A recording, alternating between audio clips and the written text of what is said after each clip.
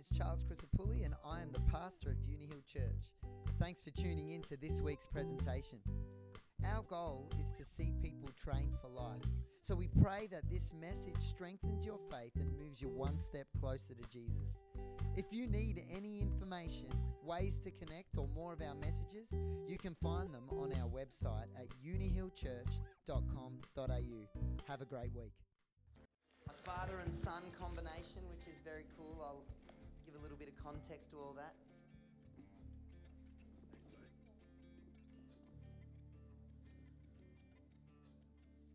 So everybody, for those of you that may not know, obviously today is Father's Day. That's not what you won't know.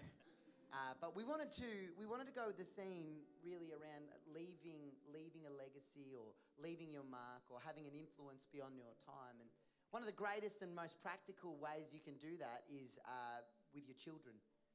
So we have up here today a very special guest. This is Jesse Murray. Now, what's incredible about Jesse is, and it's a real honour that you're with us today, Jesse is the Victorian and Tasmanian Hillsong Youth and Young Adult Pastor. He's oversees 5 locations and they're about to launch another 2 in the coming future. But what's really important is that he is the son of Pastor Greg and Sue Murray and the little brother of Melissa and Emily Murray. So he's let's give him a hand. Nearly as good looking as me. He's nearly as good looking. I did have a beard, so you can see from the photos I used to have a beard as well. Yeah, and like you, Charles. He has incredible beard game, actually. Thank you. Yeah, it's a consistent colour. Mine is vibrantly changing. So what we want to do is we're going to ask a few questions. I just want to have some fun. The goal of this interview is I want you guys to be able to see how they interact as father and son, get to know Jesse a little bit more, and then we're going to let Pastor Jesse bring the word. So we'll start with you, Jesse. Tell me what it was like to have Greg as your father and growing up in the same household. Yeah, it was really tough, to be honest. No. Firstly, it's awesome to be here. Big thanks for having me. But look, we were outnumbered in our household. We were always the only 2 males. That's true. I have 2 sisters that are identical twins, so I always felt like I was on the outer already. And the youngest. And even our dog was a female. Exactly. So there was just the 2 boys in the house. So we had to have a strong bond, you know. Is that why you both had beards? Yeah, that's probably why. Well, we didn't have beards at the same time because That's true, actually. I couldn't grow a beard when I was young, but I asked Dad to bring back the beard now, but he doesn't want to. All right, let's take a vote. Who wants Greg with a beard? No. Who doesn't want Greg with a beard? I feel like the beard won, man. Let me just say, in the kingdom of God, it's a theocracy, not a democracy. So I look 10 years older if I put a beard back on. That's why you don't argue with Pastor Greg. Boom.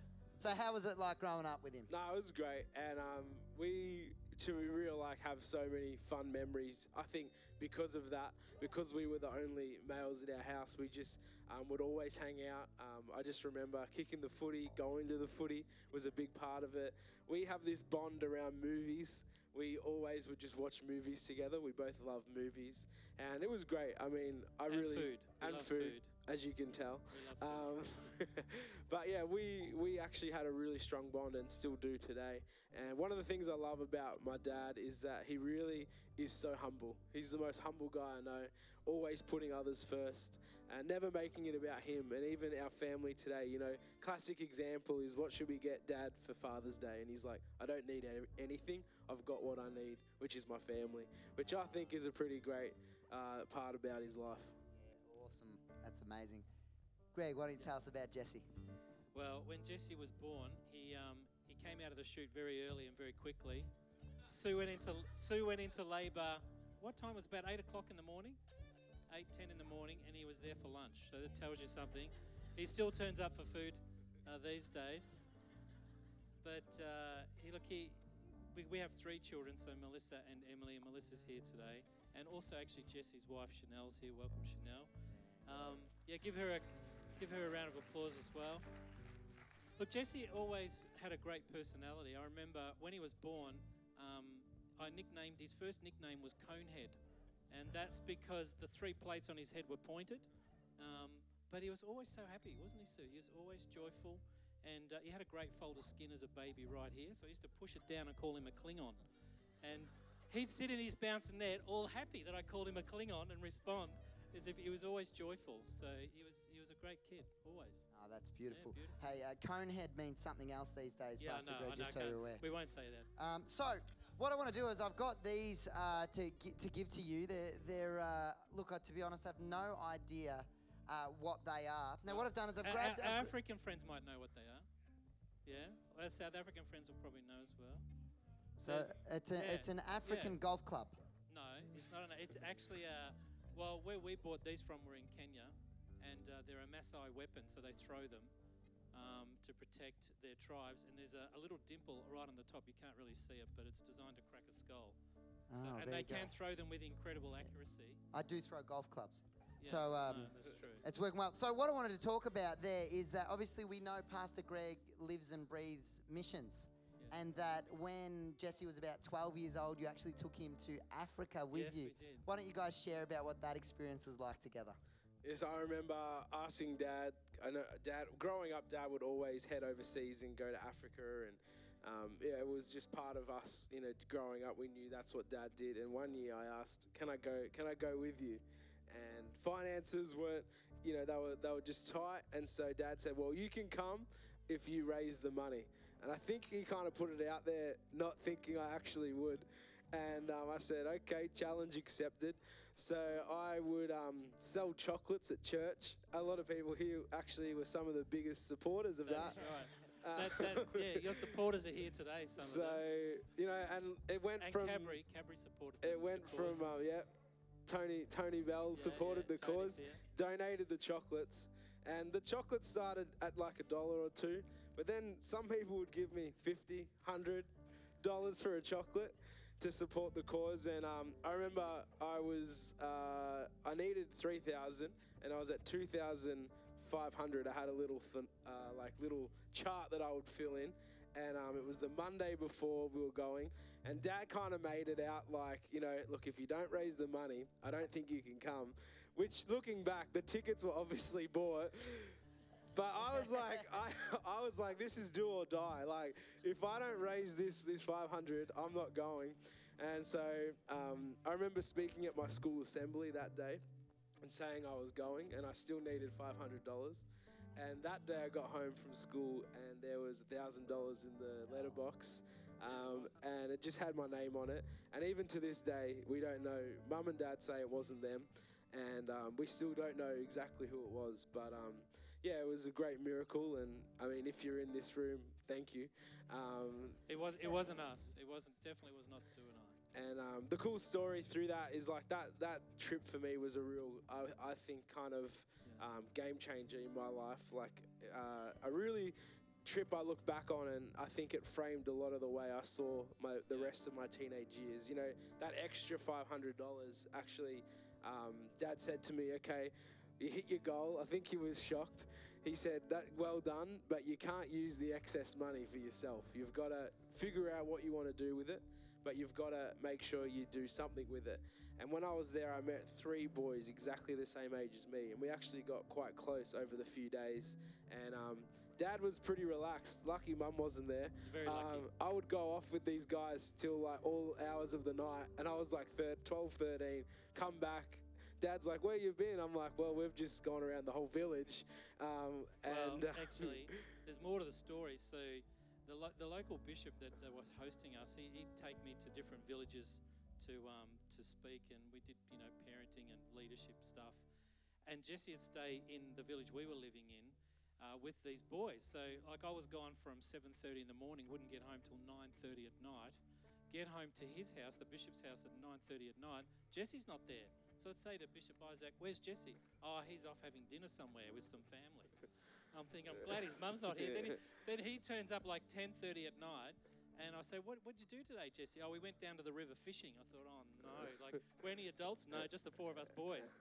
So, but and I became close with these boys, and in the end, was able, long story short, to be able to supply them with 3 months worth of food for their families, and that excess money. They were very poor families. Yeah, and like, those few days were incredible. Just, I mean, we went fishing, but the backstory is like I bought some sticks from a local store and some string, and they taught me like how to make a rod.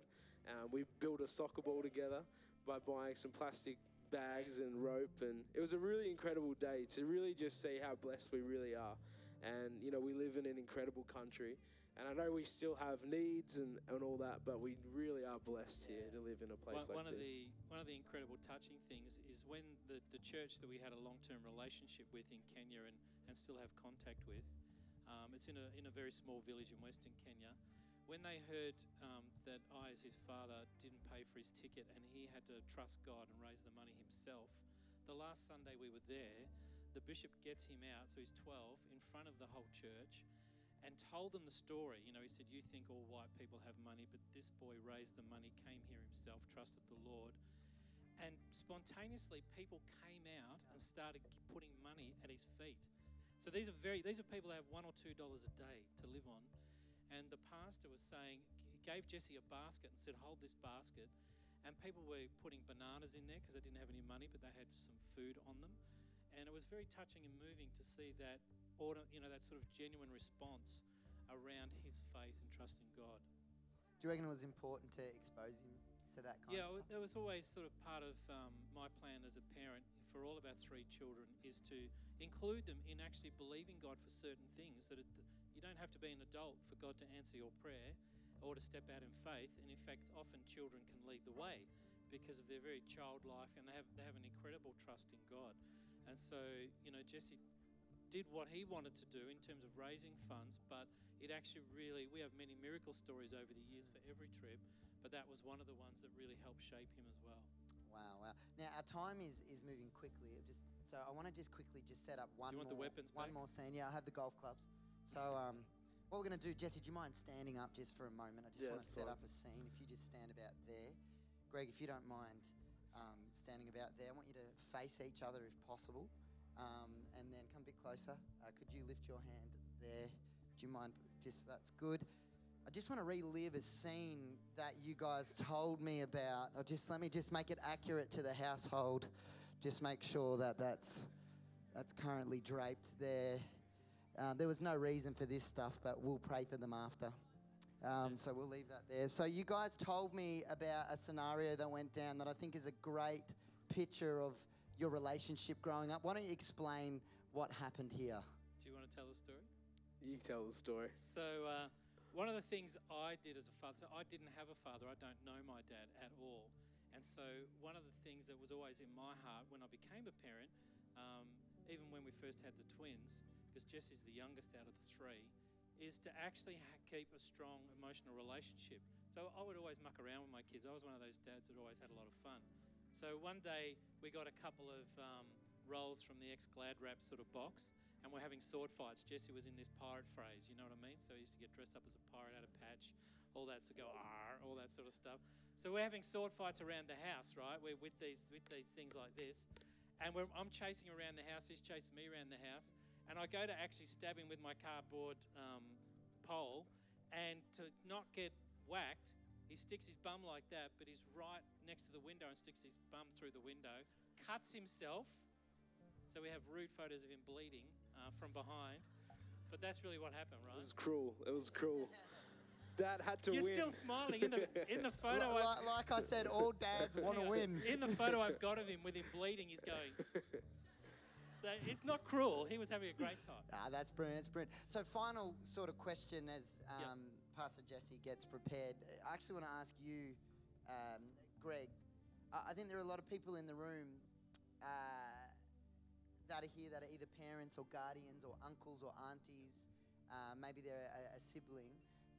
The question I want to ask is, what input would you give a parent or a guardian sitting in here today? What advice would you give them? Well, I think whether you're a biological parent or not, because of course Father's Day raises a whole range of emotions for different people, so including myself not knowing my dad. But, you know, for me personally, one of the things that I was determined to do was to deal with my own dysfunctions and issues. So of course when I married Sue, I had to learn quickly, and then we had children 2 years later with Melissa and Emily, learn quickly that actually my dysfunctions and my faults had to be dealt with, because otherwise I was going to pass them on to my children. And I didn't know how I was going to do that at the stage, but that's one of the sort of core values that's always driven me, is I don't want to pass on to my kids some of the issues that I had to deal with. But that means then I have to be open and honest enough. You know, I talked to some peers around dealing with some of my stuff. And even when they were babies, I was starting to on this journey. But I was intentional about it. It's probably the best way to explain it. Being very intentional in the aspects you don't like about yourself, or you know that they're negative or they'll be damaging to the next generation. You have to really be intentional. The other thing for me, I sort of flagged just a moment ago, is I always wanted to have a strong emotional relationship with my children. Before I was a parent, I worked for Teen Challenge, which is a drug alcohol rehabilitation, and I used to work in St Kilda. And some of the kids, the teenagers that I was dealing with before I was a parent in drug counselling and running the program, is part of their issue was they were so disconnected from their mum and dad. And their mum and dad were nice people, but they didn't have a real strong emotional relationship. And so, again, just before I became a parent, I remember talking to Sue around, from what I was learning through the job I was doing, about parenting, how important it is to keep a strong relationship. And so, you know, like Jesse and I will still go to the football. We've met Jackie there a few times at the football as well. But, you know, just making sure that you always have time. I always made time for my family. Now, there are times where I was, you know, flat out, I couldn't be home, but then I would make up for it. So if I would go away for work, I would write a card for every day I was away and pin it up on a string, and all of our children could read that card every day I was away. I even made, back then, cassette tapes with their favourite songs, dad jokes. You've got to mention dad jokes on a Father's Day, right? Because it was more about the relationship and not letting them suffer in my absence, but keeping that relationship strong. So that's probably the things from my life that I've learned. Why don't we give him a hand?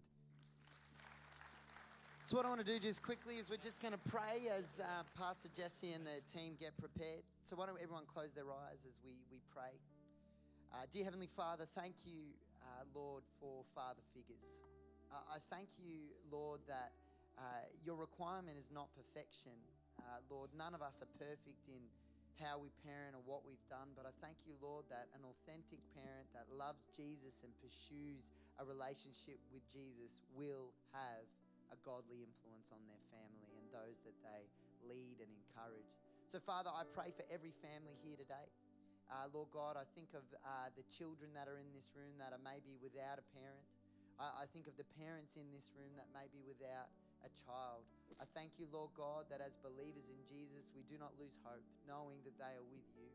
But Lord, I pray that every person in this room knows that they can leave their mark, they can leave a legacy, and they can be an influence. We just pray for every person that they would leave today encouraged. Bless Pastor Jesse as he brings the word. In Jesus' name, amen. Well, it is so good to be here. Can we give it up for the team as well, who did a great job?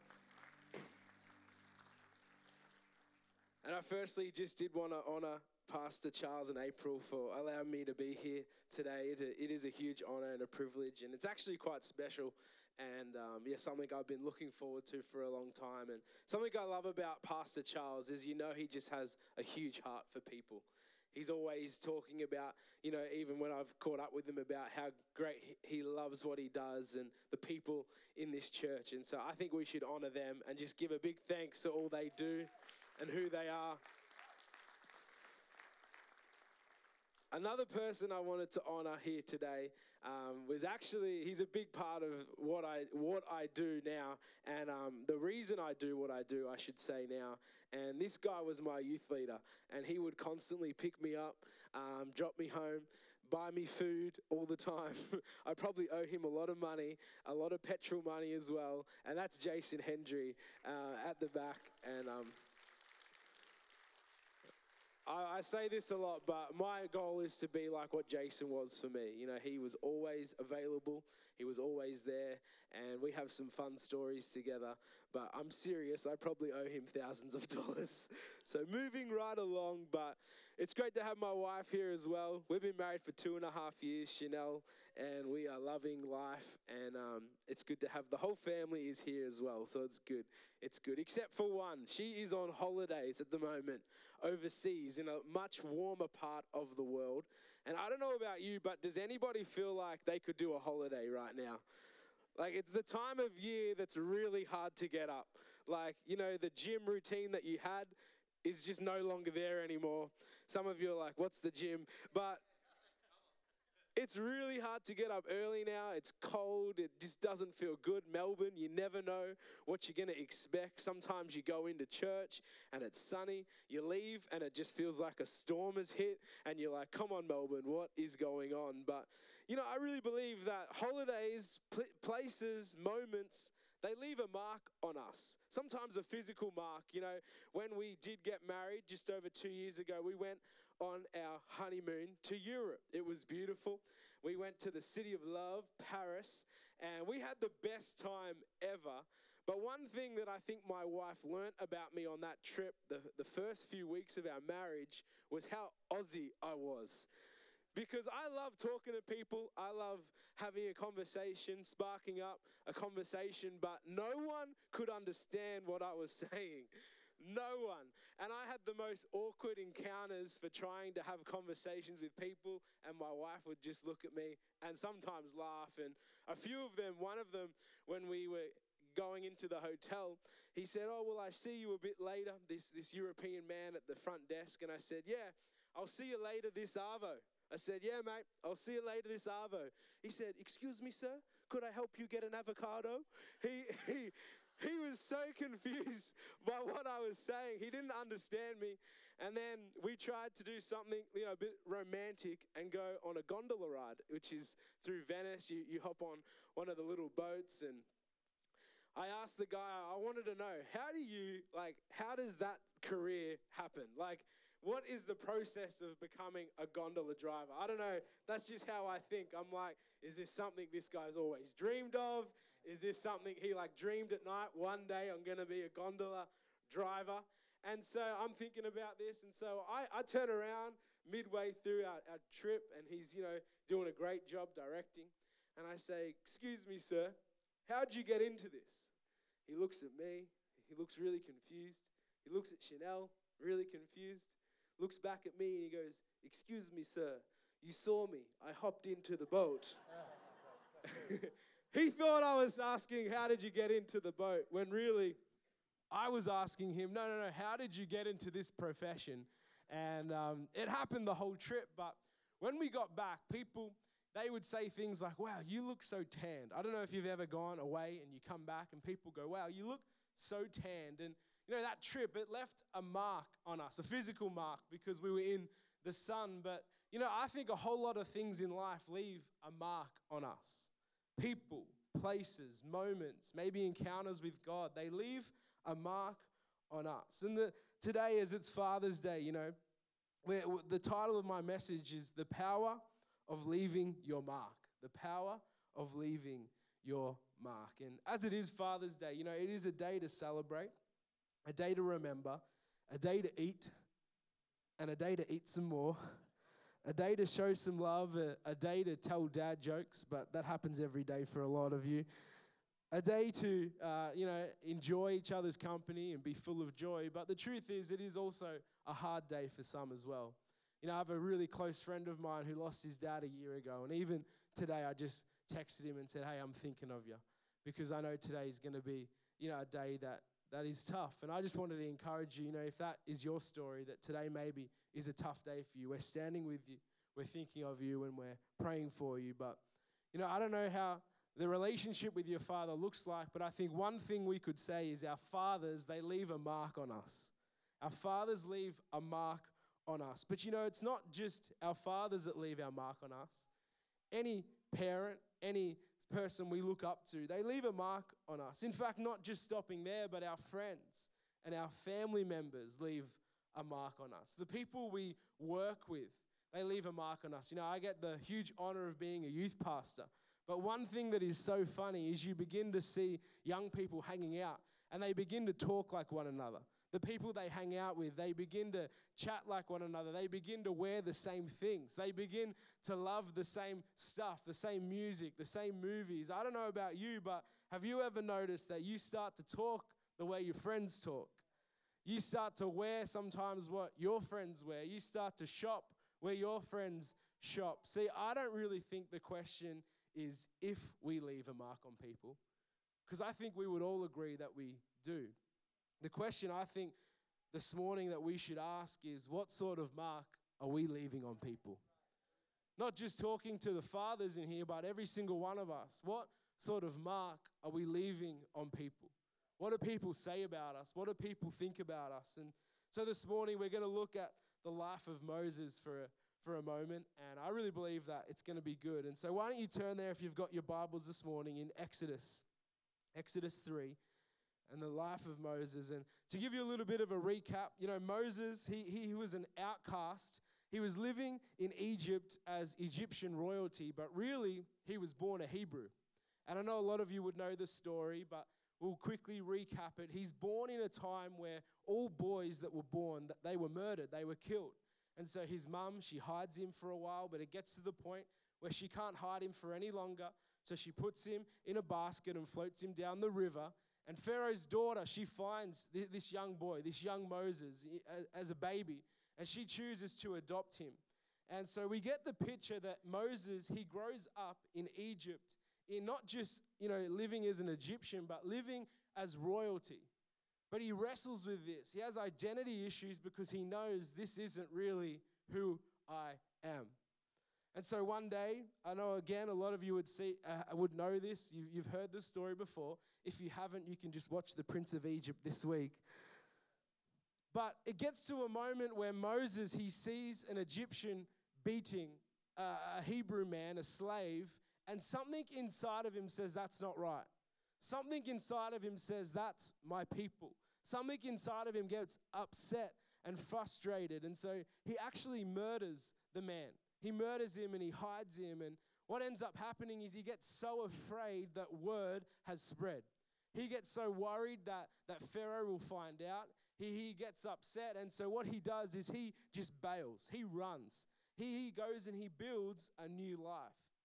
And that is where we pick it up. He goes and he marries the pastor's daughter of this town, the priest's daughter, and he has kids, and he lives a new life. And so Moses has ran away from Egypt, and so he's kind of gone from royalty to rural living. He's gone from living in a palace to now living in the desert. You could say he's gone from living in Melbourne to living in Sydney, And we pick it up in Exodus 3, verse 1. It'll come on the screens. But it says, "Now Moses was tending the flock of Jethro, his father-in-law, the priest of Midian. And he led the flock to the far side of the wilderness and came to Horeb, the mountain of God. There an angel of the Lord appeared to him in flames of fire from within the bush. Moses saw that though the bush was on fire, it did not burn up. So Moses thought, I will go over and see this strange sight, why the bush does not burn up. When the Lord saw that he had gone over to take a look, God called to him from within the bush, Moses, Moses. And Moses responds and he says, here I am.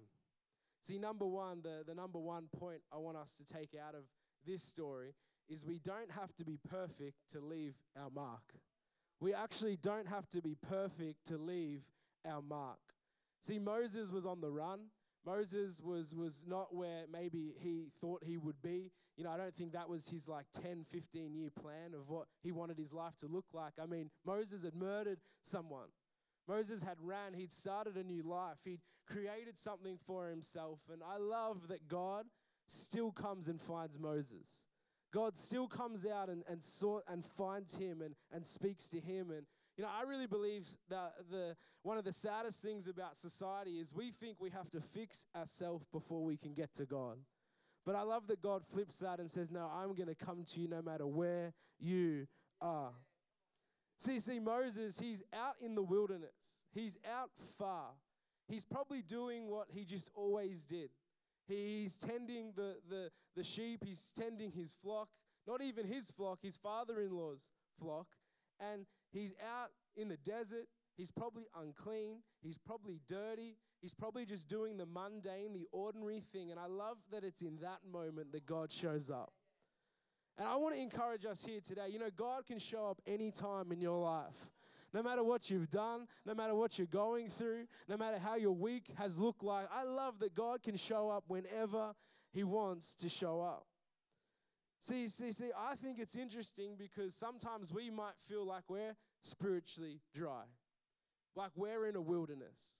Maybe we might feel like we've done something that excludes us from being used by God. But I simply want to encourage us this morning that we don't have to be perfect. We don't have to have it all together. We don't have to hide what's going on because God meets us exactly where we are at.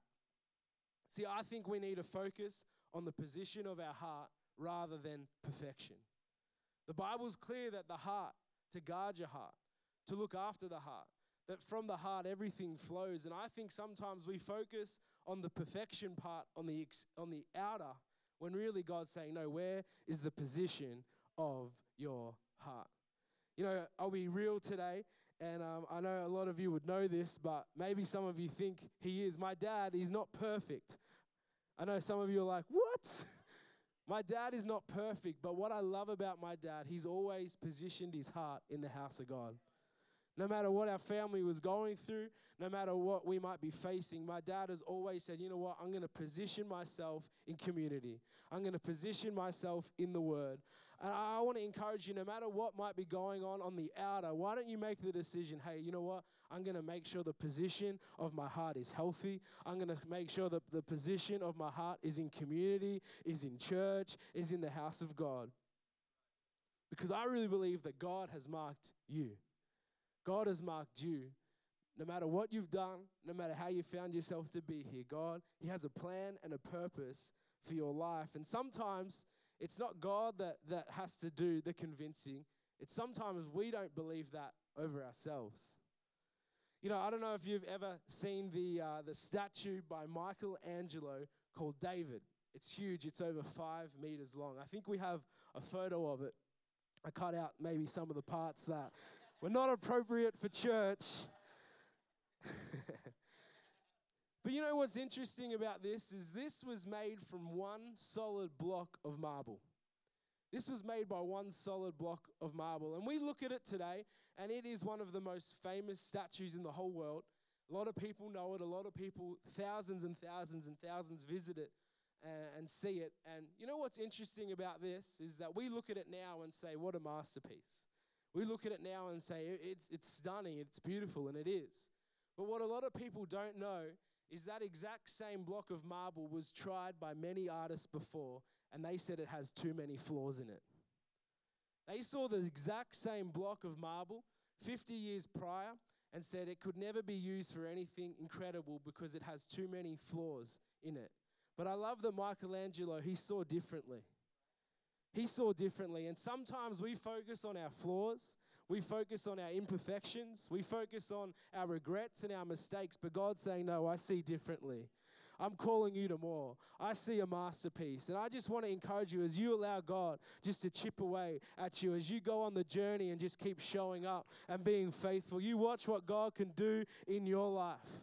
As you just commit and go, you know what, I'm just going to be consistent in the house of God. You watch what God can do in your life as He just begins to chip away some of those things that, hey, I could never be used by God. You watch Him and, you know, you'll be looking back and going, wow, look what God has done in my life. See, people might see a mistake, but God sees you as called. People might see you as a failure, but no, God sees you as purposed. People might see you as hopeless, but God, He calls you out and He says you were chosen. What I love about Moses is he didn't even have a dad. He didn't have a dad that was around. His mum wasn't even around too much. But that doesn't disqualify him from being used by God. You know, it's interesting because God, when he encounters and comes and He finds Moses, and Moses says, here I am, they actually have this quite long conversation with one another. And Moses, he begins to list the reasons of why he's not the guy.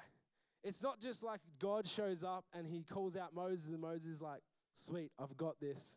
I'm going to go and, you know, walk in what God's called me to. he continues, he goes, who am I that you'd call me? Then he goes, if I go, then they're going to do this to me. And he begins to list off excuse after excuse after excuse. You know, I'm not the guy. I can't speak too well. Oh, please, God, would you send someone else? And we pick it up because something changes in Moses' speech. And I really want us to catch this. If we look at Exodus 4:18, after he has this encounter with God, there's something that changes in his tone. He goes from saying, I can't, I could never, I'm not the guy. 5 verses later, get this, Moses goes back to his father-in-law, Jethro, and he says this, I need to return to my relatives who are in Egypt. What shifted in Moses' mindset? See, I really believe, and number 2, is leaving our mark is not about us. It's not about us. See, Moses had to get to a spot where he realized this is so much more than just for me. This isn't about me and my desires and my wants. No, leaving my mark, living the life that God has called me to do, it's actually about others. See, and I love this because if you read through the scripture, you see that he goes from these excuses to something changes in his heart. Something changes in his speech. And he says that goes from saying, I can't, I could never, to I need to go back. I need to go back for my people. I need to go back to see how they're doing. I need to go back, not for me, but for them. And I really believe that Moses, see, he got a revelation that it's not just about him. He got a revelation that, you know what, it's actually about others. And I want to encourage us today, if we are going to leave our mark, we have to get that same revelation that, you know what, sometimes there is going to be a sacrifice. You know what, sometimes there is going to be some things that our wants and our desires that we have to say, hey, you know what, I'm going to put them aside for a moment and follow what God has called me to do. You know, I think about all dads, and one of the biggest thing I think we love our dads is because they sacrifice so much. I know there's many dads in here, and even in the seen and in the unseen, the amount of sacrifice that dads do is huge. Maybe not as much as mums, but no, we love our mums and our dads, but as a sacrifice. And you think about any person that's left a mark on society, any person that has left a mark on our generation or the generations gone, there's always been an element of sacrifice. And I want to encourage us today, you know, sometimes if we want to leave our mark, and not just for us, but for the generations to come, there is an element of sacrifice. We have to say, okay, God, I'm in. God, I'm in. You know, if we put it in a really spiritual way, I don't know if you like footy, okay? Does anybody here like footy? I know Charles does. Big game coming up this Thursday night. Please be fasting and praying for the Essendon Football Club this week. We need it. We need it. We need it. But Charles is going to run a prayer meeting on Wednesday for Essendon. But, you know, something that really stood out to me last year is Tom Mitchell, when he won the Brownlow. Obviously that night it's a big night. It's celebrated. And he got up there and he took the award. And they interviewed his girlfriend, his partner. And she said this, and it really stood out to me because I think sometimes we can see maybe, you know, the 2-3 hours of a game and go, wow, those players are good. Or maybe we think, no, they're not that good, but they're getting better. Carlton Football Club, they're getting better. But she said this. She said, you know, a lot of people see, you know, Tom Mitchell and they see, you know, the game day or they see an award like this. But what people don't know is even on his days off, he heads down to the club and he does the drills and the skills that no one else does. And I thought about that for a moment and thought, wow, obviously he's a great player. He is a phenomenal player. But there's an element of sacrifice that people don't see, that he puts in extra work. And I think anyone who makes an impression, anyone who leaves a mark, a legacy, there's always an element of sacrifice attached to that. There's always an element of sacrifice in the seen and in the unseen. And I want to encourage us today, let not hinder from sacrifice, but I wonder if we'd ask God, what are you doing? God, what are you asking me to do? God, what do I maybe have to walk into or step into this week? God, what are you asking me to follow? God, what are you asking me to let go of? Because I really believe if we can get that same heart, hey, you know what? Leaving my mark, it's not about me. It's actually about the people I can reach. Can you imagine even in this room if this week we all just had that heart? God, what are you using me for in my workplace? God, what are you using me for in my university? God, what are you using me for in my high school? Maybe I have to sacrifice my feelings for one day to invite someone to church. Maybe I have to sacrifice maybe what people would think of me to go, hey, you know what? I'm thinking of you. I'm praying for you. I don't know what it is for you, but I think there's an element of sacrifice that we all should carry. And number 3, as we read on, and the team can join me, we're going to pray for people in a moment. But number 3 is our mark is not just seen today, but it's seen in the generations to come. Our mark is not just seen today, but it's seen in the generations to come. See, after Moses has that conversation and says, I need to go back to the people of Egypt, in Exodus 4:20, it says this, so Moses, he took his wife and sons, put them in his forward drive. Put them on a donkey and started back to Egypt. And he took the staff of God in his hand. See, I love this picture right here of a father putting his family on the donkey, holding the staff of God that he had from the encounter he had with God, and saying, God, we're going to step out. God, we're gonna go on this journey. I don't even really think he realized what was ahead of him. And a lot of us know what happens, and it's a long journey. It's not a short journey. It's actually quite a long story. But I wonder if Moses realizes in that moment, as he just begins to step out, what actually is ahead of him. And I love the picture of Moses in that moment as a father saying, hey, you know what? Right now, we're just going to trust God. Right now, we're just going to be obedient to what God has asked us to do as a family. See, and it was a huge mission to rescue the people out of slavery. It was a huge mission, and I'm sure we know he had his doubts, he had his fears, he wasn't too sure, but he trusted God. He trusted God. Hey, if God has called me to this, if God needs me to do this, I'm going to do it. I'm just going to trust him. And he didn't do anything maybe spectacular or crazy. He just put his family on a donkey, grabbed the staff of God, and continued just to walk to what God has asked him to do. And it makes me think the decisions that we make today actually could change a generation's future.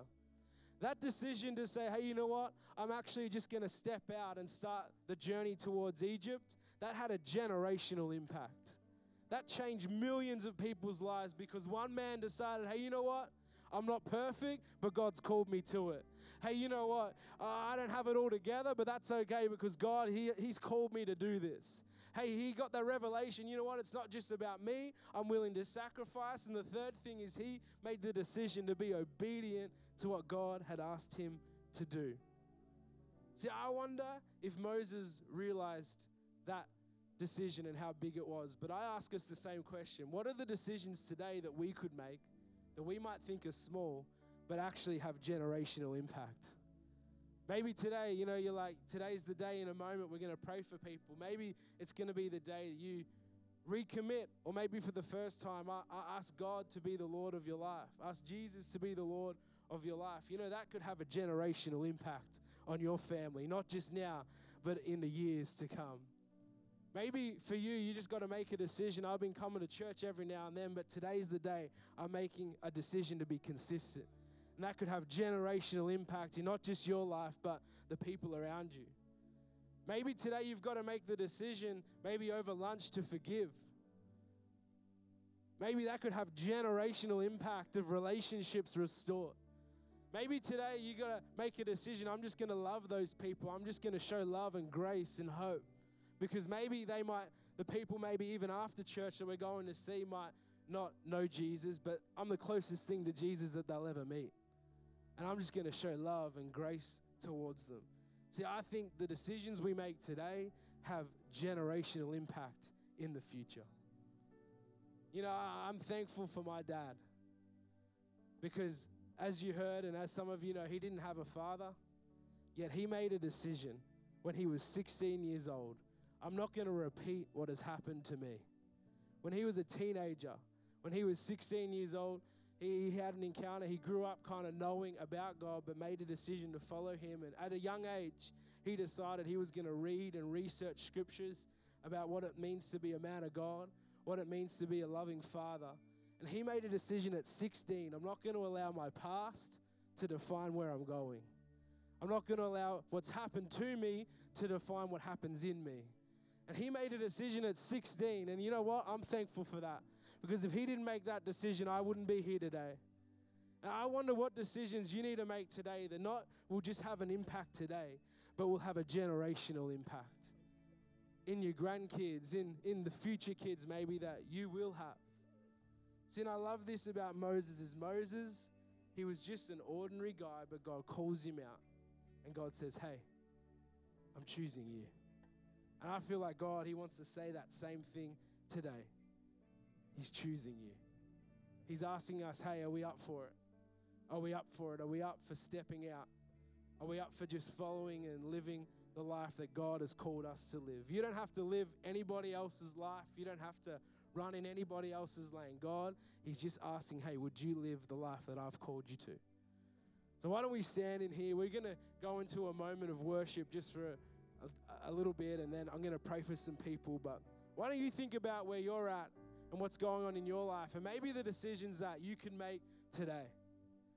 Maybe it's simple, maybe it seems small, but I really believe they can have a generational impact. So why don't we worship?